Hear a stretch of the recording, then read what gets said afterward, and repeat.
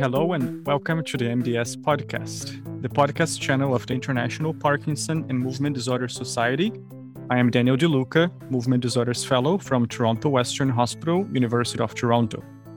I am also the co-chair of the MDS Peer Review Mentoring and Educational Program, along with my colleagues Dr. Kirby and Dr. Prasad. Today, we would like to introduce a special series of the MDS podcast focused on the peer review process.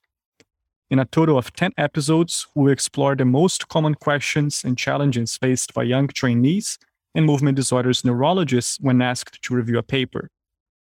In the next few months, we hope to take a tour of the peer review process and provide specific tips and advice on how to approach and review a manuscript. For our first episode, it is my great pleasure to introduce Dr. Christopher Getz. Dr. Getz is a professor of neurological sciences and pharmacology at Rush University Medical Center in Chicago. He has published over 450 peer-reviewed articles, over 200 book chapters, and 14 books. Dr. Getz is the past president of the International Parkinson and Movement Disorders Society, as well as prior co-editor of the Movement Disorders Journal. He's also the supervisor faculty of the MDS peer review program. Hello, Dr. Getz, and welcome to the MDS peer review podcast. Daniel, it's a pleasure to be with you. Thank you. So as young trainees, we often feel quite insecure when asked to perform our first peer review. It can be quite difficult to find formal educational materials, and we often think that we might be lacking specific training. Just as a very initial and broad question, would you be able to give us a sense of what is the peer review process? The peer review process is the time-honored method whereby peers judge the work of their own colleagues.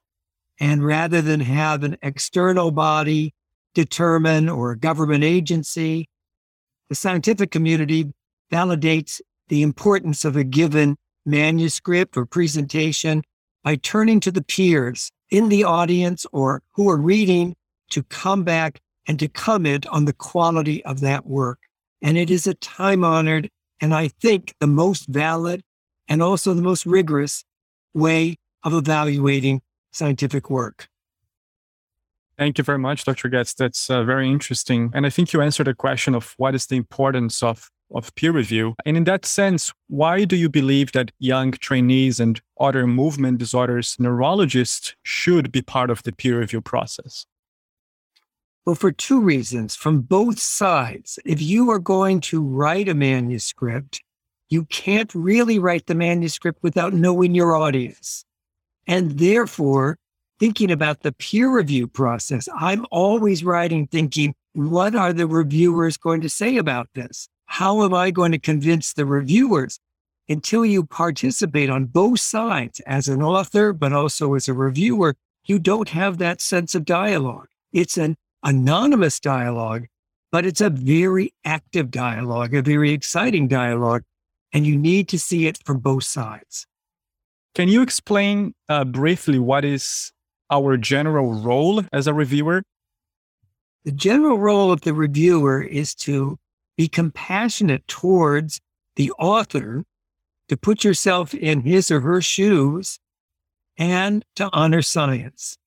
So you are reading the manuscript to understand what was done, to place it in the context of your specialty, and then to offer the critique that is positive. You're not there to kind of fire the person from the life of being a researcher.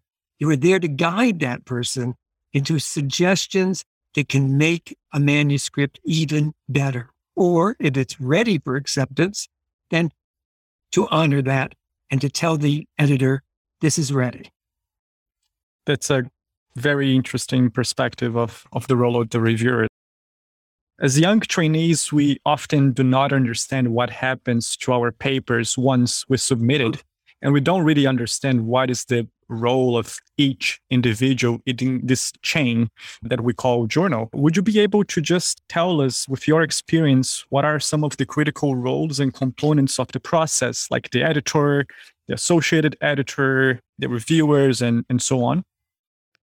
Each journal is, of course, organized individually, but I can tell you that when I was the co-editor of the Movement Disorder Journal, the two editors worked together to decide on the mission of the journal. And as articles come in, they are then selected by title or by subject to be handled primarily by one editor or another, or sometimes relegated to an associate editor. The editorial board exists as people who are willing to review many articles and therefore give a homogeneity across the year of the review rigor. And then we invite individual reviewers, those who have expressed an interest, and I emphasize that issue of having expressed an interest to the editor, or those who are already known in the field, or as your program has developed, graduates of your peer review training program, because those people have had special training in this process. So there's the editor, the associate editors, and the editorial board, the individually selected reviewers, and then you receive back a composite review that includes each individual reviewer, but also the editor and the editorial board's view of the prospects of publication. Right. That's a great point. Would you be able to share some final considerations in one peer review tip or advice with young trainees who are interested in learning more about it? The most important point I'd like to leave everyone who's listening with is that the editor needs you. We are always in need of smart and assertive people who are willing to look at a manuscript, to judge it for its scientific rigor, and to be supportive of the authors who have written it to help make that article even better. So if you are interested in this, the first step is to let the editor know you're not being obnoxious, you're not being pushy. Just you write to the editor and say, "Dear editor, I am interested in the following areas, and I feel with my training that I would be competent and I would be privileged to have the chance to show this with a future review opportunity." That is not considered audacious or pushy or overly aggressive. It will be welcomed. Of course, Daniel's program is also a vehicle by which you then have credibility because you have special training. So I would think about those two messages. Apply for Daniel and Alana's program, and also write directly to the editor of your choice and offer your services, humble though they may be. The editor will be appreciative of receiving your notification. That's fantastic, Dr. Getz. Thank you again for being part of the podcast. It has been a great pleasure to learn from you today. In this first episode, we have discussed the overall aspects of the peer review process with Dr. Getz. Next time, we'll cover the topic of when to accept or reject an invitation to review. Thank you all for listening.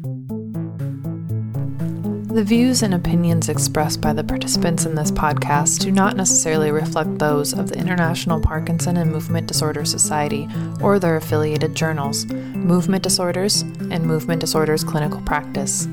Any disclosures of the participants can be found within the episode description located on the MDS website.